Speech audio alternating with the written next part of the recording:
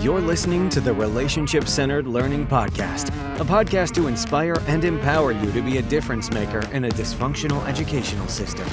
Hear weekly from adults and students who are having a radical impact in the education space as they share from their minds and hearts, giving us practical tools that we can take back to our classrooms and campuses. Here to take you outside the educational box is author, disruptor, and your host, Kevin Curtis. Welcome back to the show, everyone. On today's episode, I sit down and interview Michael Pogue. He is the Director of Special Programs in White Settlement School District outside of Fort Worth, Texas.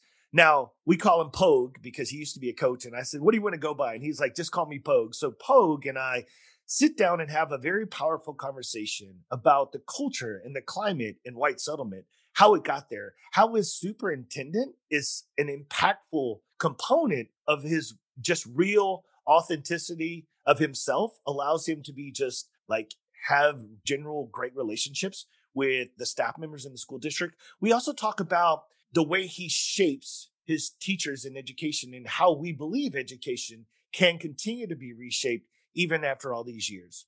Hey, thanks for tuning in. Let's get started. Welcome to the Relationship Centered Learning Podcast, where we put relationships at the center of all learning. I am delighted today to have Michael Pogue on the show. Welcome to the show, Mike. Michael Pogue. Sorry, we just talked about this. What are we going to do? Thank you for having me. Absolutely. Thanks, so we'll just call you, as you said, both have coaching backgrounds. I'll just call you Pogue because I think you're most comfortable with that. Hope none of our listeners get disrespected by that. That's just our comfort when we get called by our last name for so much. Yes, sir. But Pogue, before we jump into anything, we always like to talk about connections before content. So we're going to do that in a GTKY Flip 5 format. So I'm going to ask you 5 GTKY questions, and you're more than welcome to answer mine and vice versa. And I'm a question connoisseur, so I'm interested to see what kind of questions you got for us today. Sure. But my question's really simple to start out with. How do you like your eggs, Pogue? How do I like my eggs? If I could have them my way, I like them sunny side up on top of some rice with a little bacon. Oh, my goodness. Yeah. I mean, that's so funny. I don't know if I have done the rice, but man, like if it was hash browns or just runny eggs, oh my God. The runnier, the better. My dad grew up in Louisiana, and so that's how we always had them. We have to have fried eggs over rice, sunny side up with a lot of goo on them. Man, I'm going to have to try the rice part. Okay. So, you got me right there already thinking about breakfast this morning. Yes, sir. Okay. Yes, sir. Question number 2. When you have some free time, Pogue, and just understand free time I know is very vague, but when you have some free time, what's your favorite thing to do? I'll tell you what, this is kind of my bit that I tell my staff. Every Saturday morning, I try to play golf with my dad. We tee off about 7 o'clock in the morning, and I tell my staff this is the only time that my phone is off for work stuff. Is my dad's about 80 years old now, and so I try to enjoy at least once a week playing golf with him, and that is probably my favorite thing to do with my time off is to play golf. Oh my God, Pogue. How did I know I'd like you so much in the first 2 questions? Talk about sports. It's a good thing. Well, it's so open-ended. You don't know. And this is what I love about questions. It's so open-ended. I really didn't go sports. You just took it there. But one of the few passions I have in life, and I'm just recovering from a hip replacement and a shoulder surgery. So I haven't swung a club in a while, but it is definitely a passion. And just to let you know, as a side note, the fact that you get to play with your dad every Saturday morning at his age, both of my parents have passed. And so, no. So at the end, I love that vision and that story. I have a few friends in life I've seen on Facebook and things that play with their dad like that and things. And so to me, to have that partner, your ride or die in the golf cart with you every Saturday morning, man. And for you to turn your phone off, that just says a lot about you just by that quick answer right there. Well, and I don't, you said your parents have passed, and I tell my friends all the time, like, I don't know how much longer my dad's going to physically be able to play golf, but I want to get every ounce of golf with him that I can, regardless of how good we are or how good we're not. Oh, no, I totally agree with the sentiment behind the message, and you're playing golf. I mean, so it's a win, all those things. Totally agree. Yeah, absolutely. So question number 3, if you had to pick a favorite color, what would be your favorite color? That's very easy. I bleed purple. I went to TCU. My daughter goes to Abilene Christian University. I met my wife at TCU. Heck, even my middle school was purple. Other than the fact that I work at a district that's totally blue, purple is without a shadow of a doubt the color that I live. That's so interesting how it was shaped into your life, and that ironically schools purple come into play. Oh yeah. Well, based on the background of mine, it's blue. I went to a Okay. high school. Yeah, no, but I went to a high school that had a blue mascot, Mustangs. We were blue and white, so blue and silver. And so, yeah, blue just seems to be my just favorite color. So I'll tell you, my current district, we bleed blue, and I have a whole half of my closet's nothing but blue with bear paws on it, and I love it. There's nothing wrong with that either. no, but I love it. Half of your closet's either blue or purple. There's some truth to that, yes, sir. Oh my gosh. Sir. All right. Another simple question. If you have a favorite number, what is it? And is there any association with that number? Oh, wow. That's a really good question. That's a hard one. Yeah, I would have to say probably 21. Okay. 20, and for a couple of reasons. Okay. As I've gotten older, blackjack is kind of my thing. So there's that. There's the selfish thing. But growing up, I was a huge fan of Roger Clemens. He was number 21. I wanted to play baseball for the University of Texas. And in high school, that's the number that I wore when I played baseball. And so that is kind of a very personal number to me. I even had I'm not a big fan of posters, but I had a poster of Roger Clemens pitching for Boston, and he wore number 21. And so that was kind of who I wanted to be like. And I was never anywhere close to him, but 21 was kind of where, in my mind, where I believed I needed to be growing up. And that was a long time ago. Well, a long time ago. It's interesting because our paths are paralleling, but mine was number 12. Okay. Why was 12 for your number? One, it's my birth date. Okay. 2, Roger Staubach. Yes. Dallas Cowboys, blue. It just seemed to be like, I don't know, between my birthday, the sports memories of number 12 being in so many different places, but Roger Staubach was the first 12, I think, that resonated with me. And then, so when I got into high school and I got to pick my number, 12, it was just one of those simple, so much like Roger Clemens, that's who Roger Staubach was for me. And then I started noticing just other athletes in life, who picked 12. And Sure. So, and then when I got into a second master's in Christian ministry, 12 disciples, there's a lot of just 12 that just started to like come to the surface for me. And so, yeah, 12 just ended up being my number. So much like yours, it started out in a very sports way.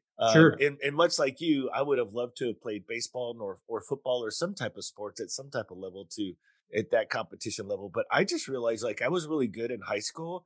And then you go to college and you're like, oh my God, there's a lot of good athletes. And I went to East Texas State right off the bat. So in East Texas, oh my God, there's a lot of really great athletes.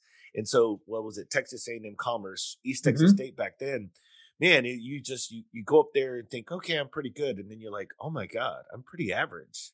Because there are a lot of great athletes. I mean, the fact that you played in college, you're much better than average. I was a really good baseball player, but I realized day one of college that my days ended in high school, and there were at least 1 million people better than I thought I was. And just at 48 now, I just admit the fact that I was high school good, and I respect the people who actually can move past that and go to college or at the pros. Absolutely. All right. So there's some good questions to get us started. What do you got for me, Pogue? All right. So I wrote down some questions for you. So you might see me look down and ask these. So I'm going to go backwards. So whenever you get a chance to go on a date, where's your favorite place to go on a date? Oh, great question. I live near San Antonio, so it's hard to not say the Riverwalk. The Riverwalk is just, it's romantic in its lifestyle already for San Antonio. Sure. And I just think, particularly if you catch this around Christmas time when the lights are on and it's just lit up and it has a very romantic feel about it. So I would say somewhere on the Riverwalk here in San Antonio. All right. I like that. Very good. I like San Antonio also. Awesome. All right. So I'm going to go to your sports. The first thing I wrote down was, where did you play college football? Did you play college football, and what was your position? East Texas State, you gave me way too much credit. I played 1 year, and I got to be on the field. I didn't get a chance to play and do all those things. I got to practice and do everything that a college football player would do for 1 year. And then, to be honest with you, I came back home after 1 year. The writing was on the wall for me, and people can say what they want. I just told myself, I was like, maybe I don't, and I will look back. I don't think I had the drive at that age and the way athletes do now with sports camps and clinics and personal coaches. I didn't have any of that. I didn't have anybody in my corner. It was me. And I was probably 6.5 hours away from home. It was a long way, first real long part away. And I just think a lot of those experiences, but the biggest reality was, and I truly mean this, Pogue, the athletes were phenomenal. And I saw myself just being out athleted, if that's even a word, Sure. right? It just on the field on a regular basis. And it was very humbling. So I chose baseball and football were like two passions, and one's in the fall, one's in the spring. Mm-hmm. So I came back and I said, well, then let's see what I can do in baseball. And I tried out for a couple baseball, but then I started coaching at really early. Like when I was in college, I started coaching youth, like little league, but then I started coaching select and then upper leagues. And before I knew it, then I created my own baseball team and a select team here for adults in San Antonio. And so I found my passion in like coaching, playing, being a coach and a player simultaneously on my own team. And that really kind of filled my bucket. And then before I knew it, I was like, okay, I really want to get into coaching, like for a career. Sure. And that's what kind of launched me. So yeah, that's just kind of my story in a nutshell. I like that. So I know you've been in school. Of course, I researched you. I've known your name for some time. So was there a moment in your life where you knew school was going to be your thing? I tell people, I think at an early elementary age, there was a teacher named Miss Bagby. Miss Bagby allowed me to, if I finished my work efficiently and effectively ahead of time, I could go work with some of the younger students. And I'm thinking, if I remember right, it may have been like second grade or first grade, and I could go help them. So whether I helped them read or write or did some things, and I remember coming back and asking her, is this what it feels like to be a teacher? And she said, yeah, to help others, be successful. And I would say that was kind of the seed was planted, but it really wasn't until I graduated from high school and Coach Terry Hall was, I've had many impactful people. I don't know. And I'll still call him every once in a while. He's still here. And I'll be like, Coach, you just know you made the biggest impact. He's like, I don't even know what I did, but he doesn't have to know what he did. He did a lot for me. He was a father figure. He was a disciplinarian. He was just a shaper.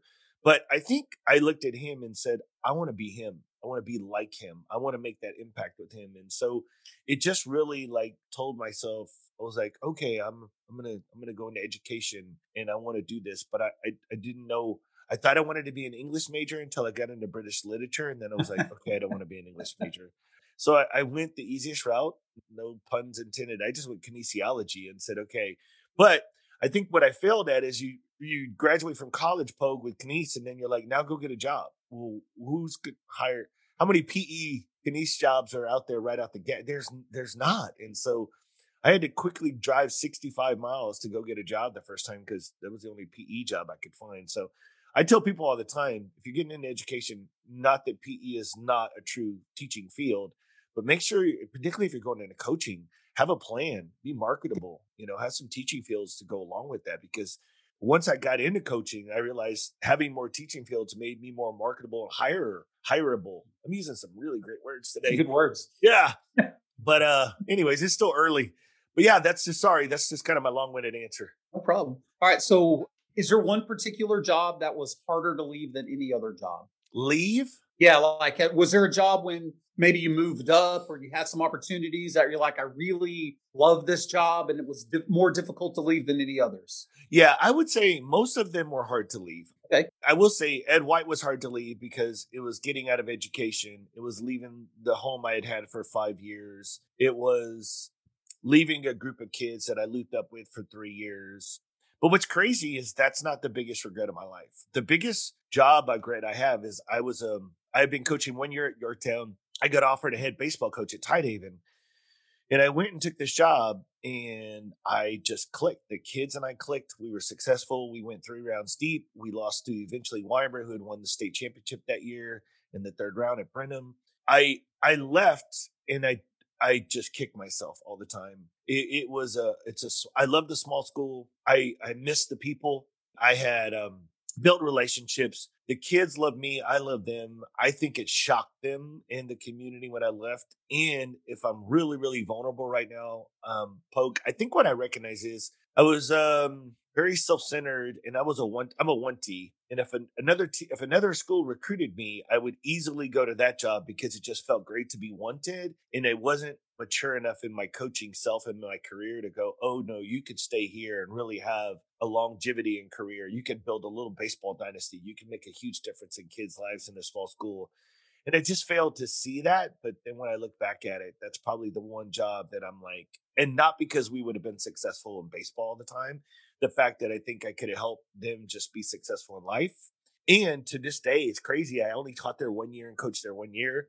And I've had kids who told me best coach, best teacher ever. I mean, it was just, I don't know. It was one of those special jobs that when you look back at it, I didn't see it in the moment, but I certainly see it today. I can understand that. All right. And then last question, do you prefer lottery tickets or lottery scratch-offs? I don't do either one. Okay.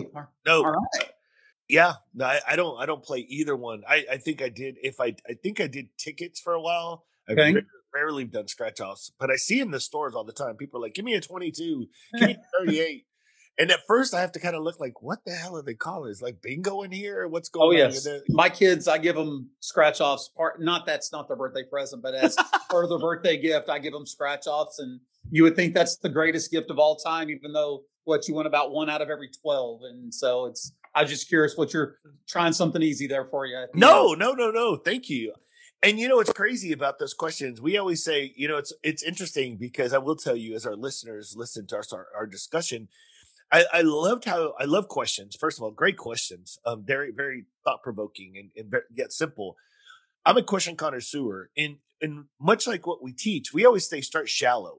Start simple. That's favorite colors, how you like your eggs, those types of things. Because to me, when you're building a relationship with someone for the first time, I mean, we don't want to go, what's the sentimental value of blah, blah, you're like, whoa, a little too fast, too deep. And so, yeah, when you said I'm going to go backwards, I was interested to see what was backwards, but here's what's interesting. We always say start shallow, end shallow. So in other words, start simple, end simple. If you're going to build any type of depth to your question and even potential depth to your question, try to do it in the middle. That's just a coaching point for me is start simple, end simple. And then if you're going to build any kind of depth in conversation, particularly get to know you, build, it's almost like you're walking out into a pool. We always use the pool as the analogy. Yeah. So start in the shallow, go a little, even if you don't go deep, go a little steps out, but then start and end in the shallow. That way, nobody ever feels like when you get done with the conversation, they feel uplifted and like, whoo, that was easy versus if you end on a tough question, they're like, dang, Pogue, you kind of beat me up this morning with those questions. So Yes, sir. Just a little coaching point. Well, hey, our listeners, that was the GTKY part of the show. So get to know you. Connections before content. If you wanted to know more about our connections, more about our virtual conference coming up July 13th and 14th, and any other way to be involved with us, head over to rclfirst.com. All right. So we got that out of the way, Pogue. So let's give all of our listeners an update. Where are you currently at, and what is your current role in education? Yes, sir. I'm currently a director for special programs. I am supporting all the staff that relates to special education, students with 504 and dyslexia. I'm in White Settlement ISD, which is really close to the base, north of downtown Fort Worth. This has been my 5th year, and I'm in a great place. I tell you what, my favorite thing about this district is I see my superintendent once a week, which is something that didn't happen in the past. And he believes one thing, that all kids have the potential to be great. Oh, wow. Yeah.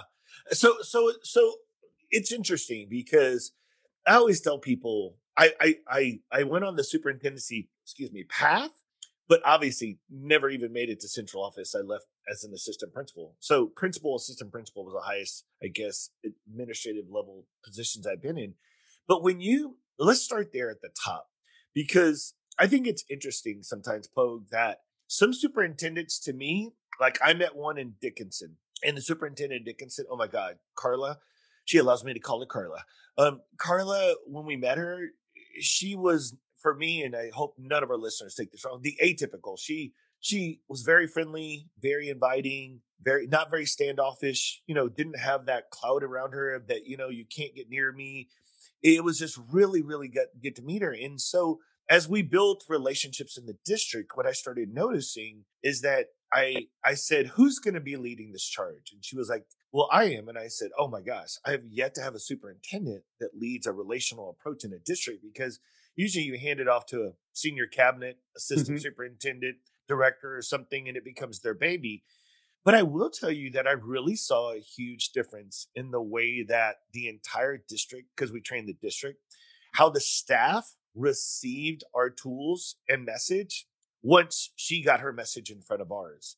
So when you hear that, knowing that you meet with your superintendent on a weekly, just what are your thoughts when you hear that kind of stuff about superintendents just being aloof or, not, impacting Sure. all the way down? What's your thoughts on that So in I've your I've experience? actually had both, and I've had both pretty recently. And when I first came into White Settlement and interviewed and had the job for 5 years, Mr. Molinar, I don't call him Frank until we're in a conversation, but Mr. Molinar, he knows everyone in the community. He knows almost every student by name, and he walks into to every school almost every day. He is a just a he's one of those. He gets in with us. He gets dirty with us. He has high expectations, but he's not one of those that you don't ever see except the beginning of the year and the end of the year.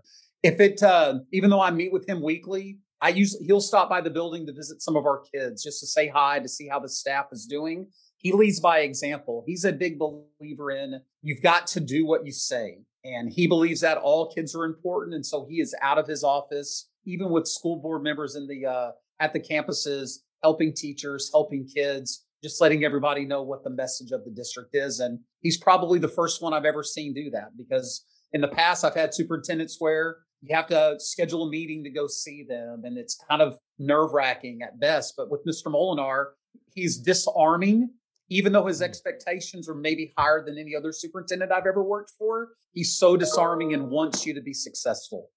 So that's interesting because I always say, I always have this phrase called power and permission. And the Mhm. reason I say that is a lot of campus leaders and a lot of people in leadership believe that the people underneath them, and I say that with all the respect, the people that they're leading it's inferred that they have permission to build relationships, that they have permission to put kids first, all of those things. And I thought the same thing until I got into this role. And the reason I say that is because now when I get into this role, Pogue, I've seen some staff go, okay, we spent an entire 1 day, 2 day, whatever it is with you, right?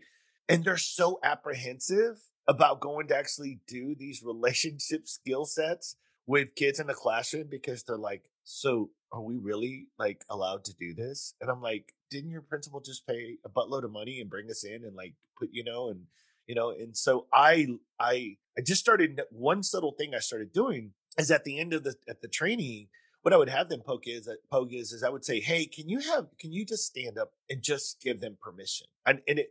Some principals at first kind of go, oh yeah, but some people are like, okay, and I'm like, trust me, because what's going to happen is not only, and I'm going to bring this up because I'm circling back to what your Sure. superintendent does. Not only will you say it, but then I need you to go follow through with it. So that means if you go into a classroom, because you know what happens, Pogue, is a superintendent or administrator walks in and they're doing something that's non-content related, those teachers get the deer in the headlight look, right? Like, oh my God, I'm busted. Mhm. And what's interesting though is if you'll come in and just participate in whatever they're doing and just be a part of it, then you'll start to see that anxiety go down, right? Totally So agree. so when you just talked about your superintendent, like not only preaching it but living it, like not just saying it's not just lip service. He actually like comes in and actually does what he says he's going to do. So when I describe power and permission from leadership, does that resonate with you at all? Oh, it totally does. Because you think about that in terms of leadership style. I have a lot of administrative friends who, we all have the title, but they don't ever use the title. They give their staff permission to be them because everybody's their own unique person. And when folks give you permission to just be you, because with all due respect, if somebody hires me or I hire someone, I know they're supposed to be good at that job. And I have to just let them be them and only help them when they, provide the support and help they need, but just let them do their job and be great at what they do. It's not my job to come and be the power man because that's so tiring. It's my job to let them be successful because when the team is successful, that's the best part. I don't need accolades. I just love it when my team's successful and when my kids are successful. You make it sound so simple because it really is, though. I mean, because you're like, I just hired them to be the. We obviously hired you. Mhm. We obviously checked your references. We feel like you're certified. I mean, we know you're certified. We feel like you are qualified. That was my word. You're qualified to teach the subject and guide the students where you're at. We just want you to be you.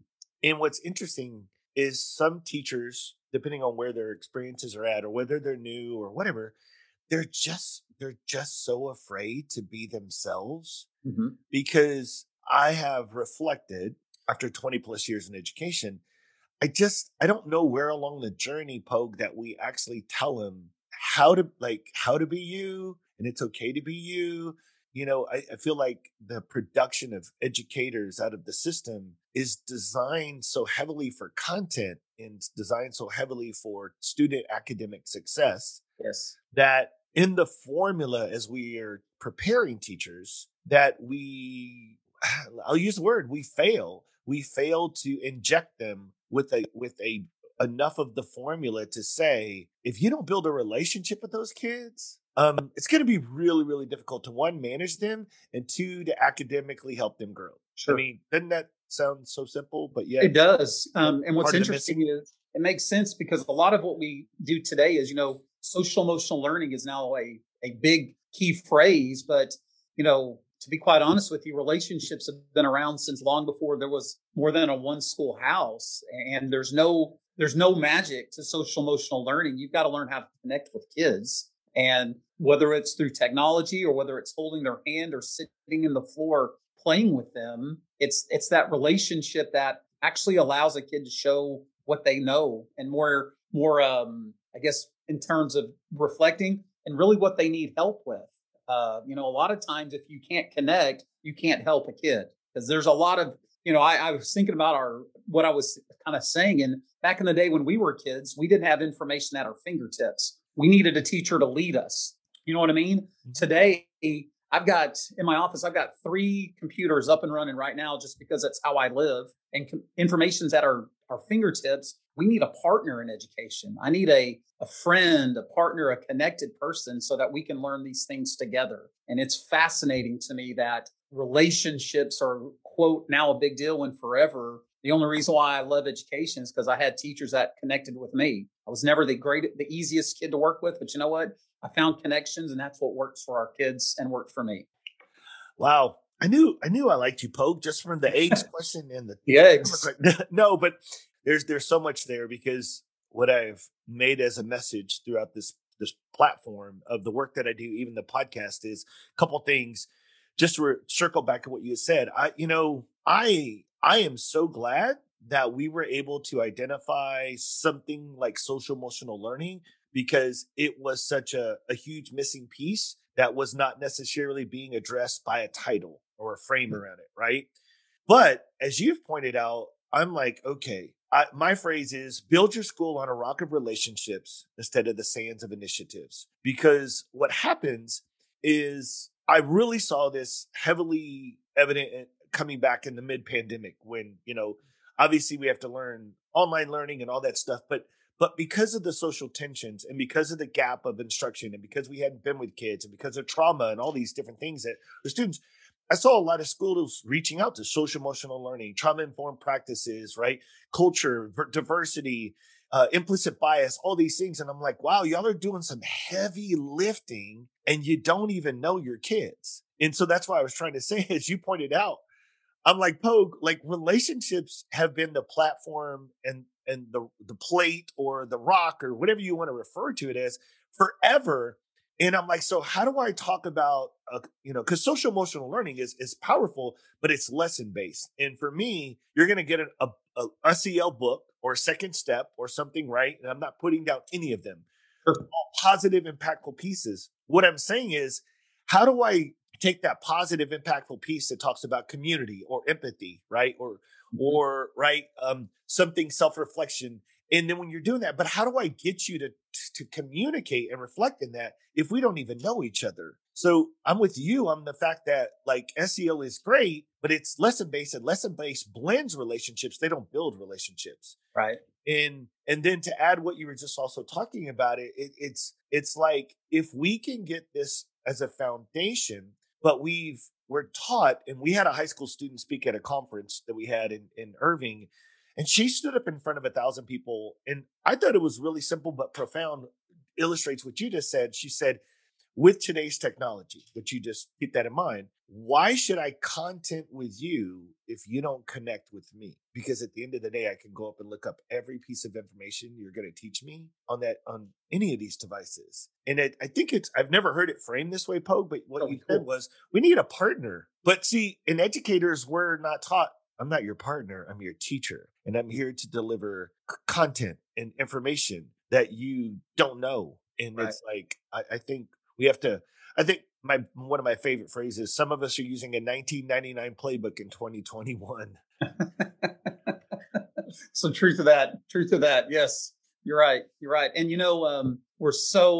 I'm in the business too. So I'm held accountable like every other person in education. We're held accountable to that test and the accountability ratings. And somewhere along the way, that became the priority versus the real priority is, and I'll just go with what our priority is here at White Settlement. All kids are our top priority. And if the focus is the kids, I still believe to this day that if you can get a good relationship with the kid, the learning will take care of itself. And humans are meant to learn and get better and grow. It's, can you find that right connection, that right partner to actually grow with? So thinking about that, what is an example of a strategy that you have used to make connections with students? So the first thing I always do is, I'm in special education. So I have kids who naturally have learning problems just to start with when they come to school.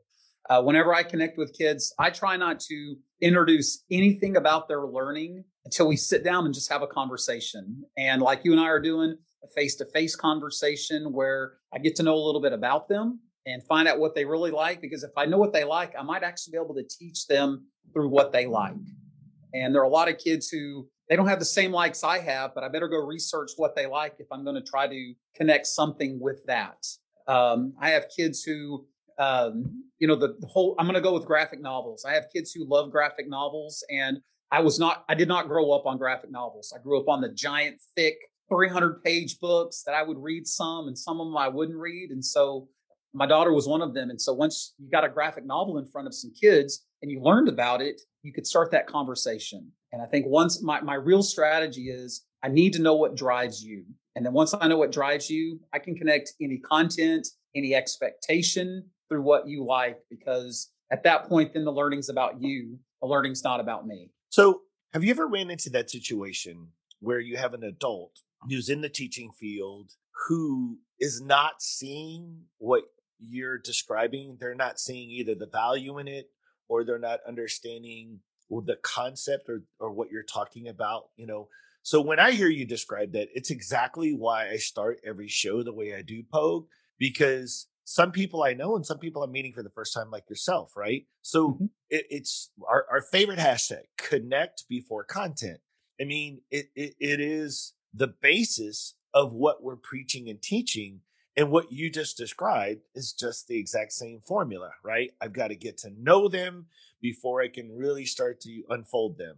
And so those types of things. So have you ever run into an adult mindset where they struggle to see that is like the formula that should be in place? Or does that make sense? Yeah, and I have, and I'm not going to say anyone's name, but no, please don't. I would never do anything like that. Yeah. Whether it's where I'm currently at or previously at, I'll tell you what, I've met a couple of people who I really enjoy having conversations with. They're great people. They're very engaging. And then when I see them in the classroom, I don't see that human, if that makes sense. Like when we're having a conversation and I talk about the name badge and I don't have my name badge on and we're just connecting and having communications and just conversations. I'm like, man, you're an exciting person to talk to and listen and learn from. And then when I see you in the classroom, I'm like, I don't really know you, if that makes sense. And so I find that I don't know if it's just walking into the room or walking into the expectations that they have a different personality. But I've worked with several folks who I love to engage in and I love to have a conversation with. Heck, I'd love to go have a beer with if I could. But then when I walk in the room, I'm like, I don't think I know you very well, if that makes sense. And I don't know if it's the setup, the expectations, or the room.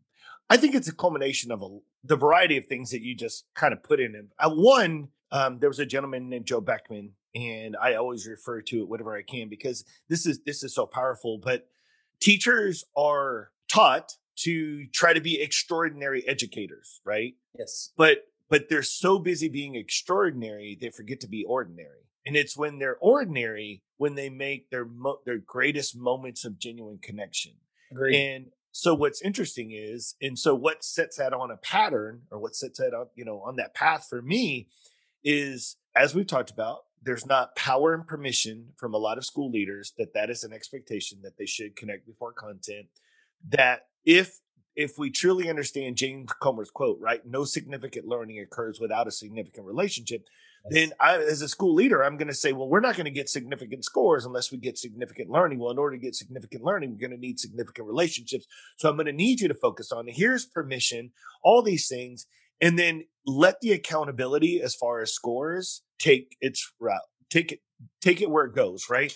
As long as we have high engaging lessons and we're teaching, on our TEKS, and we're going on our pacing calendars and we're doing the things that we need to do, at the end of the day, we can't force those scores to be in a certain section, and I think sometimes we're very guilty of wanting the data to go in this direction versus just trusting the process. Right. And the reason I say that is early when I first started doing this work, probably when our paths first crossed at a service center, I'll take you back to Nick Saban for a second. I watched this, I think it was CBS or something, and Nick Saban had won his umpteenth, and this was still years ago. So he had before he won his whatever 6th or 8th or 9th or whatever national championship he's won. But they were doing an interview, and I literally took my phone at this point and recorded like this the TV version of it. But what Nick Saban said was, we don't focus on national championships. We don't even discuss them. They're not our topic. They're not our outcome. We don't focus we don't talk about winning a national championship. What we focus on is the process, that we get better every single day, and that we do our job to our best of ability, and that we're prepared and blah. And he just kept saying, and he kept talking about the process. And the gentleman who was interviewing said, it's so interesting that you have won more national championships, or, at that time, nowhere near Bear Bryant, but he had won so many national championships, have been successful. And he was like, yeah, but you don't focus on. And that's when he said, it's not the focus on the outcome. It's the focus on the process that gets you to that outcome. And I think that's where education gets stuck. Somewhere along the line, somebody led our pipeline to think we need to think about the outcomes and not but not focus on the process, only focus on the outcomes. So then when that teacher walks in the room, they're like stressed. They're like focused on an outcome. They're like, got to cover this content because accountability is about my scores. And think about this, Pogue, there is no relationship report. There's no accountability for connections. Right. So it's not it may be informally part of my job performance, but at the end of the day, my job is related back to academic scores and success. So when you hear that, I mean, does that kind of encompass what you feel like some of the teachers are up against? Oh, I totally agree with that. It's fascinating that we all agree relationships and social emotional learning are a priority, but the only printout that I get, because I get several accountability printouts, you don't see anything about Mr. Curtis has 19 out of 21 great relationships or whatever that is. You know what I mean? That sort of thing. It's only 3 of his kids didn't make enough progress or high enough score. And that's what we're so focused on that we forget. I mean, no offense, there are 8-year-olds taking tests that have people's jobs on the line. And I think that's a very sad situation at times. I don't know how we got here, and that's not my job, but my job is to say, let's look at where we're at. Let's stop, evaluate, look around, and let's not just say relationships are important or connections are important or, hey, we should connect before we connect. Let's not just say it. Let's put our words into actions. And so when you think about special ed, thinking about actions, what are some of do you feel like dealing with that special needs population, that connections sometimes even play more of a pivotal role in with those students being successful? Now, notice my word successful. I'm not even talking about academics because I'm just talking about successful. Because for some people that may not be in your world, and as a leader and raising 2 children that were high functioning autistic as a parent. So understanding success doesn't necessarily mean A's on a report card and scores on an SAT or ACT or a status accountability test. I'm talking about just success. So do you believe, and can you describe how sometimes relationships will play more of a pivotal role in helping those special needs students be successful than just the average student? Sure. I'll tell you what, one of my lifelines when I got into a leadership role of special ed was, I'm going to call it a lifestyle, the inclusive lifestyle.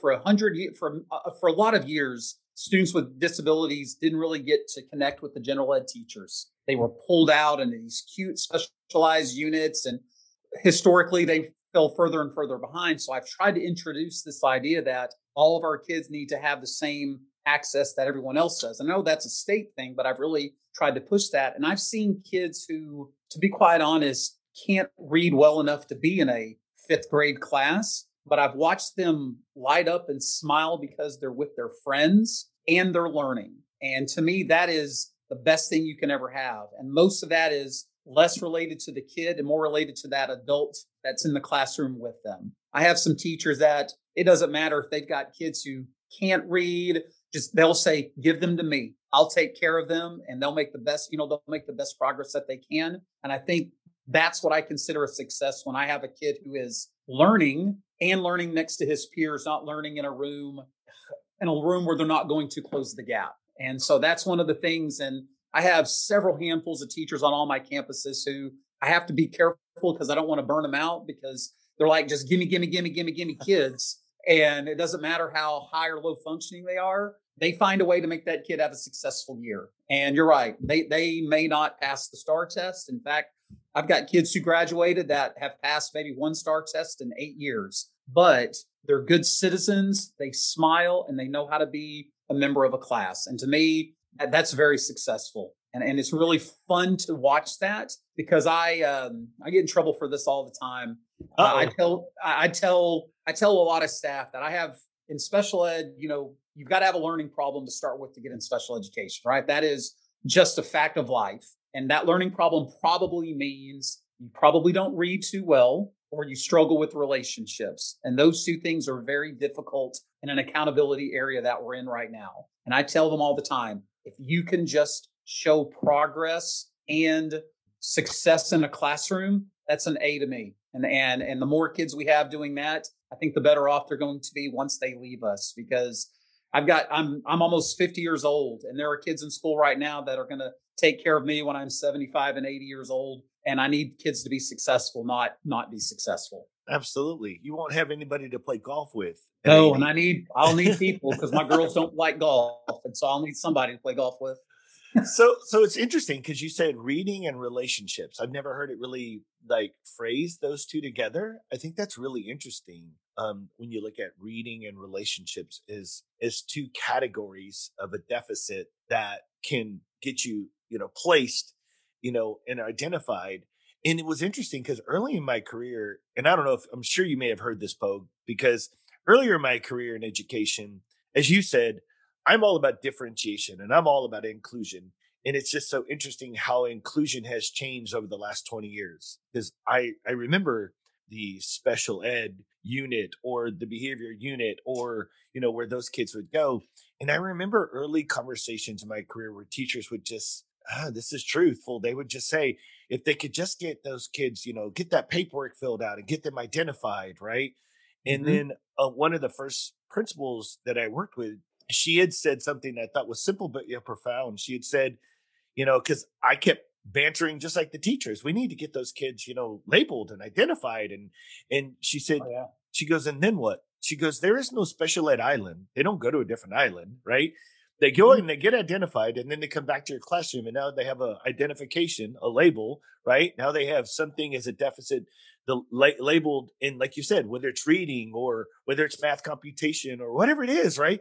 And now they're back in your classroom. You still have to quote unquote deal with them. And it was like they thought if I could just get them identified, they would go away. I mean, it sounds horrible, but that's just the truth of the situation because some teachers, those students were too much to handle. You ever come across that archaic mindset? I do. And to be quite honest, I think the state has actually reinforced some teachers that way because 10 years ago, maybe now 15 at this point, students with IEPs at some level didn't even have to take the test. And so if you identified them, guess what? Michael Pogue doesn't have to take the test. He's good to go. And so for the better part of a decade, we were reinforced that if you have a label, then guess what? You're not accountable to learning, I'll say. I'm not going to say the test, I'll say learning. Yes. And so for years, there are teachers our age that remember the day that we were told all students have to take the regular STAR test. And no offense to my teachers, this is the state doing this to us. It was traumatic.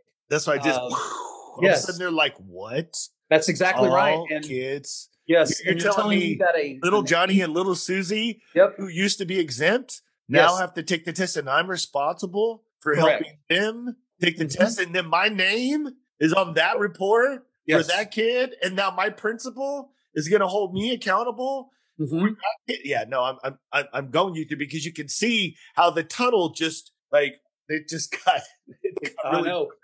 And the sad thing was we had at that time, those kids are probably 25 or 30 now, but we had 8th graders, 9th graders, and 10th graders who never saw a test. And then all of a sudden 1 year, hey, here's a non-grade level STAR test. Sorry, you don't know how to read because you were never required to be accountable for tests, but here you go. Yeah. And it just was, it negative. It reinforced the teachers the wrong way, because that was the system. I mean, I had great teachers back then that loved the kids, but it was really nice when they didn't have to take the test. Now, all of a sudden, I'm adding this extra pressure of I've got a kid with a reading deficit, a relationship deficit, and yet you're going to tell me he's got to take the same test that the other kids who statewide struggle to pass the test anyway have to take as well. And I think they're trying to correct that system, but it's going to take people like me retiring from the system to really see how that's going to fix things, because I do feel like there are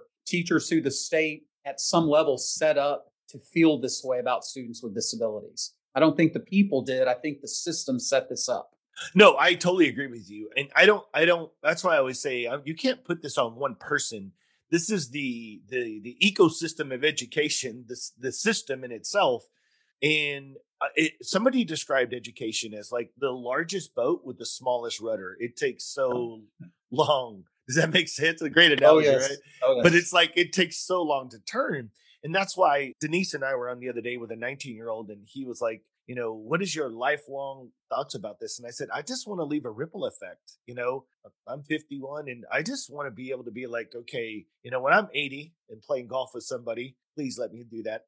If I get that, I just want to look back and say, hey, 30 plus years ago, we started to turn the rudder, and we're starting to see the boat start to finally, make that turn with it, because that's all we can do. I mean, we are all handcuffed in the situation that people are making decisions in education that are not in education or not educators.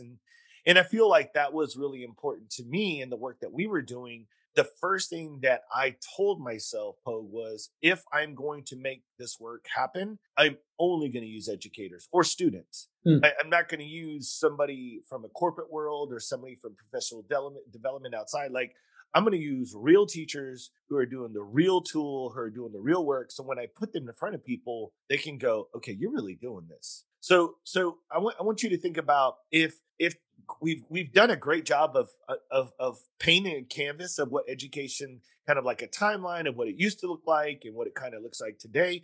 So what would be some things that you would think is either person wanting to get into education or a person that's wanting to stay in education?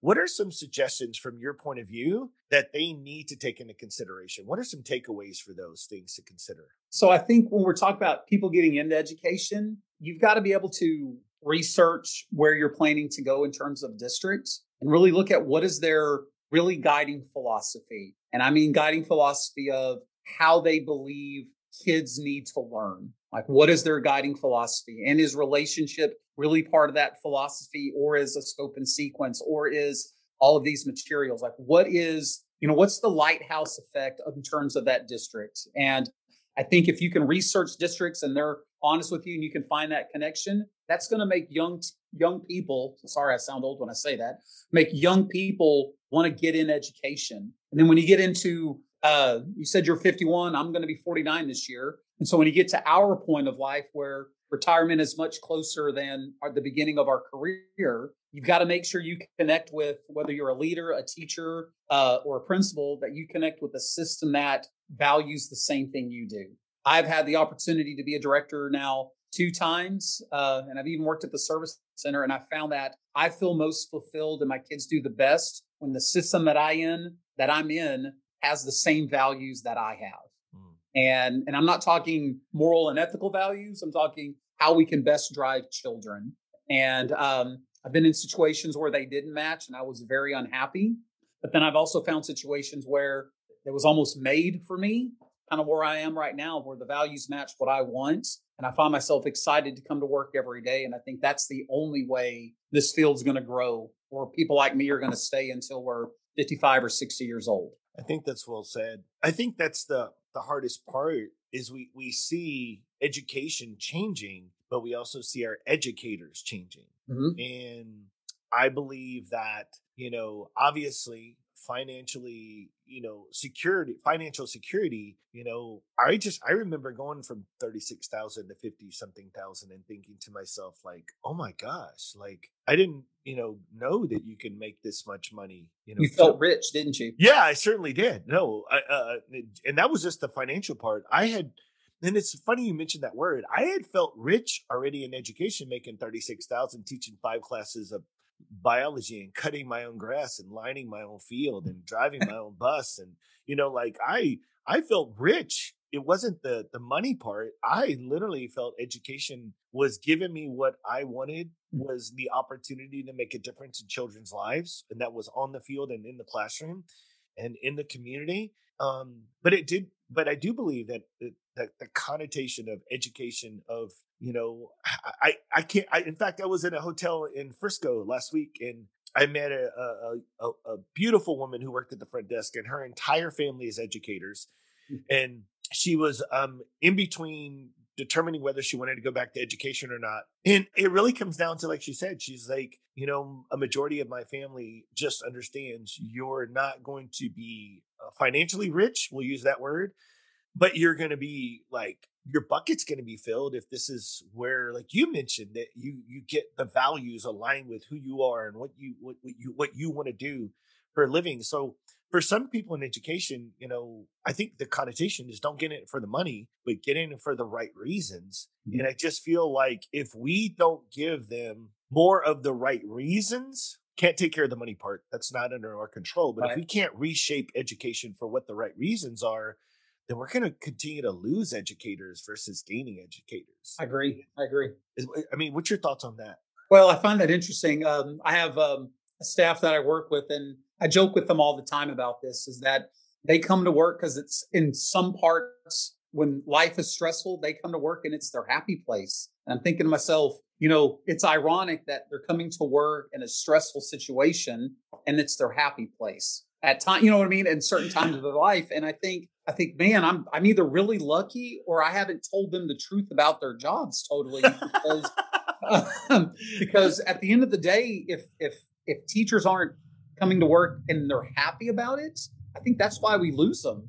I've got, we have tons of rules in all parts of education, not just special ed. And at the end of the year, things ramp up and stresses people out more. But when they tell me that they come to work and this makes them happy, I'm like, I'll never lose people like that. Where when I have employees or folks that I work with and they're like, well, I've got to go to work again today, we're going to do this. I'm like, well, you're just halfway out the door because you're not in a happy place. And I know whether that's the district you're in, the content you're teaching. And I find that the reason why we're losing people in schools really isn't about the money, because our district doesn't pay the highest. And I've had people come back and say, I shouldn't have left for the $5,000 or $6,000 difference, because you guys gave us a feeling of, I'm going to call it, this is going to sound hokey, we kind of belong together in a community. It's hokey, and it's the truth. No, it's not, Pogue. It sounds hokey. No. And I'm sorry. I apologize. I'm horrible. You're good. No, go ahead. No. I'm horrible at this. I'm supposed to be a better interviewer. No. I'm having a good conversation. No. The reason I'm saying that is it's not hokey. So the whole time you're talking, in the back of my mind, all I wanted to do, and I shouldn't have done this. I apologize. I'm better at this. Sometimes I'm a better listener than I am. I promise. And is belonging. No, so when you said it, that's why I was audible because of it. Because one of the things that's so hard to teach when we come into a campus and they're like, all right, we want to put relationships at the center of learning. We want to do restorative practices. We want to do relational practice, whatever you want to frame it as, right?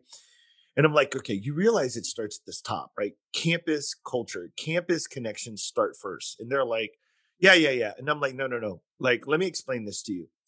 Maslow's belonging, right? It's the third tier up: food, water, shelter, safety, belonging. I said, let's skip over to this, the fourth one, self-esteem needs to achieve, recognize, and respect. You're not going to get your students to achieve, master, recognize, and respect, nor your staff to achieve, recognize, and respect to each other unless they feel like they belong.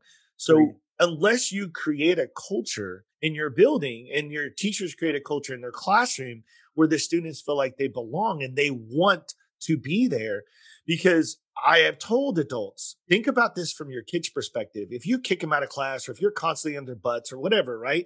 And you're like, well, get out of my class and you can come back in here when you respect me. I'm like, let me introduce you to Maslow's, which over 100 years has identified that is never going to happen. Because in order, we're assuming food, water, shelter, and safety is being met.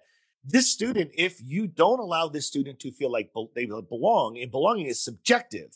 So therefore, if they don't feel like they belong, and you can't tell them how they should feel because you kicked them out or you kept on their butts or you kept, just nitpicking at them, then you're not going to get them to achieve, master, recognize, nor respect you. And we're taught we invert it. Does that make sense, Pogue? We're like, yes. You leave, and when you can act that way, we'll let you belong. And I'm like, that's why gangs were so prevalent in the 80s and 90s, because they gave a sense of belonging to some lost kids, right? So when you were describing, I would give up $5,000 in a heartbeat to feel like I belonged. And to me, that shows you the strength behind belonging versus the number of financial reward for it. And that is exactly why I want to come work in White Settlement, because what you guys are bringing in is exactly what school districts need to focus on.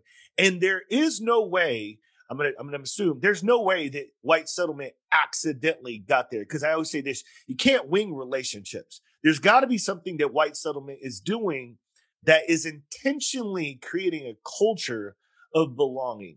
Yes. Does that make sense? And if there are, what are some things that you can put pinpoints on, are some identifying factors that White Settlement is doing different? So I'm going to put it in a small bit of perspective. So the COVID doesn't really help, to be honest. It's hard to do large gatherings and stuff, but at the beginning of each year and at the end of each year and many times through the year, we have district-wide gatherings where we get an update on different things. And before those meetings start, we have the drum corps come out and play music. We have some dancing going on. And then the superintendent comes out and says, it's a good day to be a bear. And that's how he starts his messages. It's a good day to be a bear. He says, thank you for being here. He always thanks us for being here when the reality is we work for him, right? I mean, he is just every day he's very consistent with his message. He thanks us for coming to work every day. He thanks us for taking care of his kids, because our school board believes that the kids are the most important thing. And it's his job to make sure that he recognizes that we have a pretty tough job. And all he says is thank you. And sometimes it's as simple as that sounds. Those are the best things a teacher can hear when your boss just says thank you. Glad to see you today and thank you. And he and I joke all the time, because I'm in some classes and he mentors me. Whenever there's a meeting, he always makes sure there's snacks and food. Whenever there's a meeting, he always makes sure there's some kind of, I'm going to call it a parade, but it's really not. It's just, he's highlighting kids doing great things. And he says, because of you guys are doing these great things, and this is what the kids can do. And so that's what we do. And every year before Christmas, around Thanksgiving, we have a giant get together. They give out prizes. They give out, I don't know how they budget it. They give out different kinds of monies and stuff, but it's all about Mr. Molinar saying the two best words in the world. He just says, thank you.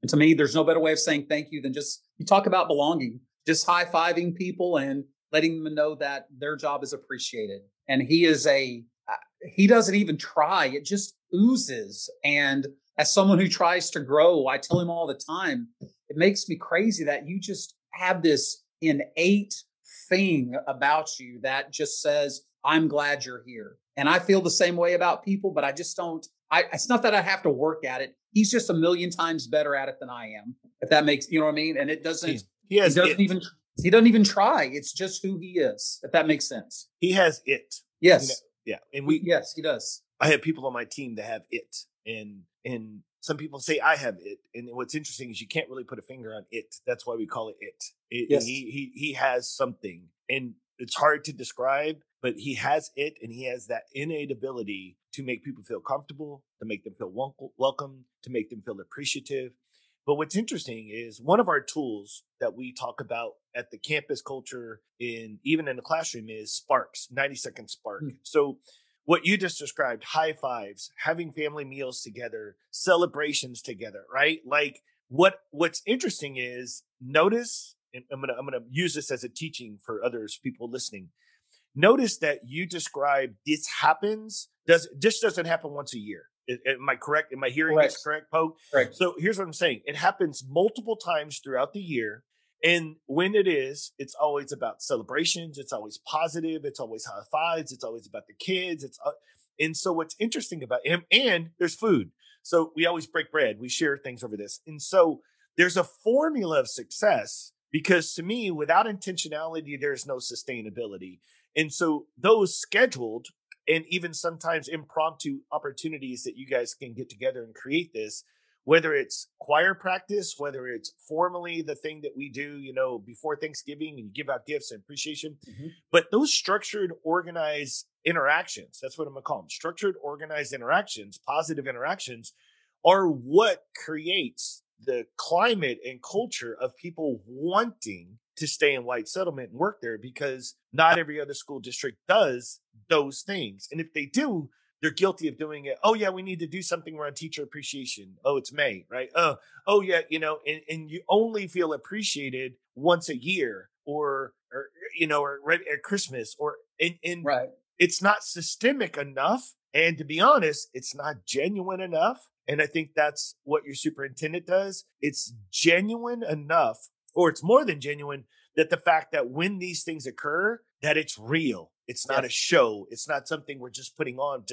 So that genuine and realness and authenticity that he exposes himself to, and he's vulnerable in that position, trickle down. And so my thoughts are, and hope that that your leaders, your campus leaders, and the people in positions of influence like yourself are reaping the benefits of that and allowing that to filtrate through them all the way to their staff, and that the campus leaders are doing these types of things, not just at the district level, but the campus level.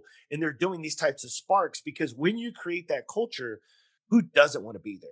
I agree. And, we talk about personality traits, and we do a big thing years ago about our top 5 personality traits. And one of my number one is competitiveness. And so when I see these great things that everyone's doing, I'm like, well, we're going to show everyone else who can be, you know what I mean? But the thing is that doesn't affect me. I'm just trying to say, look, we can all celebrate, but who can celebrate bigger and show people appreciation? Yeah. And my boss is competitive too. And so when we all have ideas, we're trying to, in a positive way, outdo each other. And you use the word real, and that's the only way to describe it. It is as almost raw. It's so real, because my first year, when I got hired before the end of the school was over, I was invited to the end of the year celebration. And I was like, I'm very interested in what's going on. And I remember going home and telling my wife, I'm like, I'm in a different kind of place here. She goes, what do you mean? I said, it was like a giant 1-hour party. I know we talked about legitimate things, and I know we had a processional of required elements we had to do. I said, but it was an hour-long party, and I'm exhausted. It was fun, and I was exhausted. And you're right, it's real, and I do feel like I belong. I told you my closet's nothing but blue and purple, but I wouldn't care to have those colored of shirts if I didn't belong to the district, if it wasn't just a job. I feel like this is I'm going back to Hokie. It's just a good place. And it goes back to the reason why I'm talking to you today. He's he puts time and we put time into relationships with other people. And the ones who do it the best, you can tell because their kids typically grow the most. Absolutely. It's so funny because yes, I don't remember all 5 of mine, but one of mine was competitive, right? And so when I was you're a coach and you played college at least for a year. So you've got to be competitive. So the reason I say that is quick story, because I want to value your time. But it's just so funny, Pogue, is I was a middle school principal the first time I became principal. And I was like, look, are we having pep rallies? And this was a small school. So it was Karn City out southeast of San Antonio. Okay. So I would drive 75 miles to get to work every day, one way. And so 2A school at the time, back in the old classifications, so about 225 kids. And so I'm like, do we do pep rallies? And they're like, yeah. I'm like, all right, I want to be like totally involved. I need to be the center of the pep rally.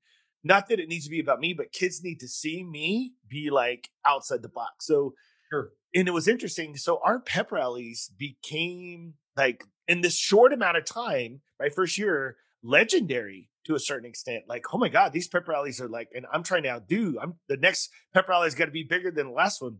So our high school and the middle school were like right next to each other. Mm-hmm. And I don't know how it happened, but the high school was going to let us host our junior high pep rally at the high school gym, and the high school was going to come see it. Oh, it's on, Pogue. Like I had sumo wrestling suits and 2 coaches wrestling the sumo wrestling suits.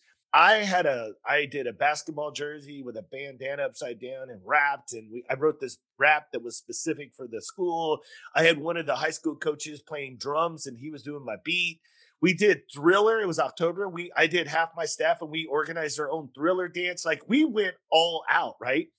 It was so phenomenal, right? So phenomenal. Everybody loved it. Then I heard was, we're not doing that again. The high school was so upset that I was out doing their pep rallies that all of a sudden it became a negative thing, right? They were like, sure. They're not welcome back. They can't come back and do any more pep rallies. Y'all need to like calm it down. You know, I was like, sorry, but it was this one. So when you start talking about outdoing, it was just like, yeah, each one was like, we got to outdo the high school. Oh yeah. Yeah. So then their next pep rally, they did a dance. They did an organized dance. They did everything. And I was like, nice job. Nice job. Yes. You know, but it's just so funny when you said that. That was my first thought went is like, we got to outdo each other. Heck yeah. Well, brother, hey, man, this has been a fantastic conversation. We are wrapping up on our hour. And so I want to honor your time and our listeners' time. But, you know, Pogue, and I'm going to let you have a closing statement, but one of the things that I'm taking away from is just our conversation about belonging, our conversation about the connect before content and making it just so simple that the message really can't be understood, that the system of education, as successful as it has been, at times has set us on a path to where we're having to re-navigate ourselves into understanding the value of relationships. In that, as much as we want students to be successful in social emotional learning and all the other things, if we don't put that connection first, it doesn't matter whether it's content, social emotional learning, or anything else, we're going to continue to struggle. And having that leadership at the top that is genuine and authentic and so real and systemic across the district, I can see why people want to work in White Settlement. So I'm going to give you some closing thoughts for our listeners from today. Okay. So I'll tell you, I was quite honest with Curtis. I was really nervous about doing this. My daughter goes, "You're going to be in a podcast? I'm like, you're old. What's wrong with you?" And then what I told her was about, she goes, "Oh, you'll have a good time." And as we've been talking and as I, in my mind, kind of prepped what I thought this was going to be, and no, I didn't have any idea what we were going to really talk about, is I find myself having to in my mind, we've reinforced what I feel like makes our system good. And I think sometimes we forget about the things that make our system good. And that what makes our system good is you talk about belonging. It's how we treat the people that we work with.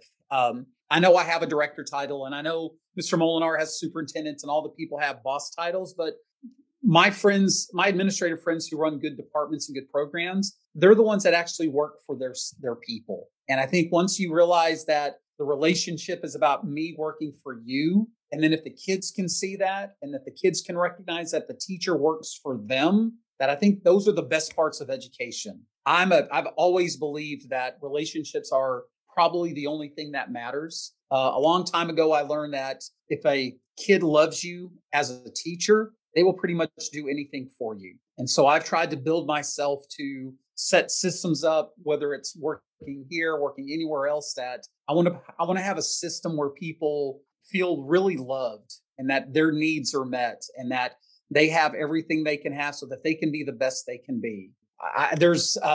I'm now to the point in my career where I want to help build the next leader. For too many years, I tried so hard and grinded to become a director. And now that I've been a director for 6 or 7 years, I'm looking around like, well, what do I do now? And I've kind of found my next passion of trying to find that next leader who has the same qualities that Mr. Molinar has, that I keep trying to develop. And it all boils down to who's the one that can gather the troops and love them and be great with them. And I really find that that's what makes me happy as an educator. And that's the parts of being in a school system the last 25, 26 years that makes me proud to be an educator. Wow. What a great message. What a great conversation. Tell your daughter you are not too old. You are full of wisdom and full of knowledge for our listeners today. Michael Pogue, I appreciate not just your time, your point of view. It is refreshing to still hear someone in education that values everything that you just said, because there are so many key words about love and needs and belonging and just the things that you create a culture. So it is no wonder that you have made it to your spot as a director. And it sounds like you have found a home as a bear in White Settlement. And so for me, as we close off, I just wish you the best. I thank you for just being the person that you are. I thank you for sharing yourself today, a little bit of yourself personally, but yet professionally. I thank you for sharing your wisdom and perspective. And I just thank you for just simply being you. Thanks for being on the show. I appreciate you, Pogue. Thanks for having me, sir. Thanks, Ms. Curtis. Have a great one. Absolutely. So for our listeners, thanks for tuning in, and we will connect with you next time.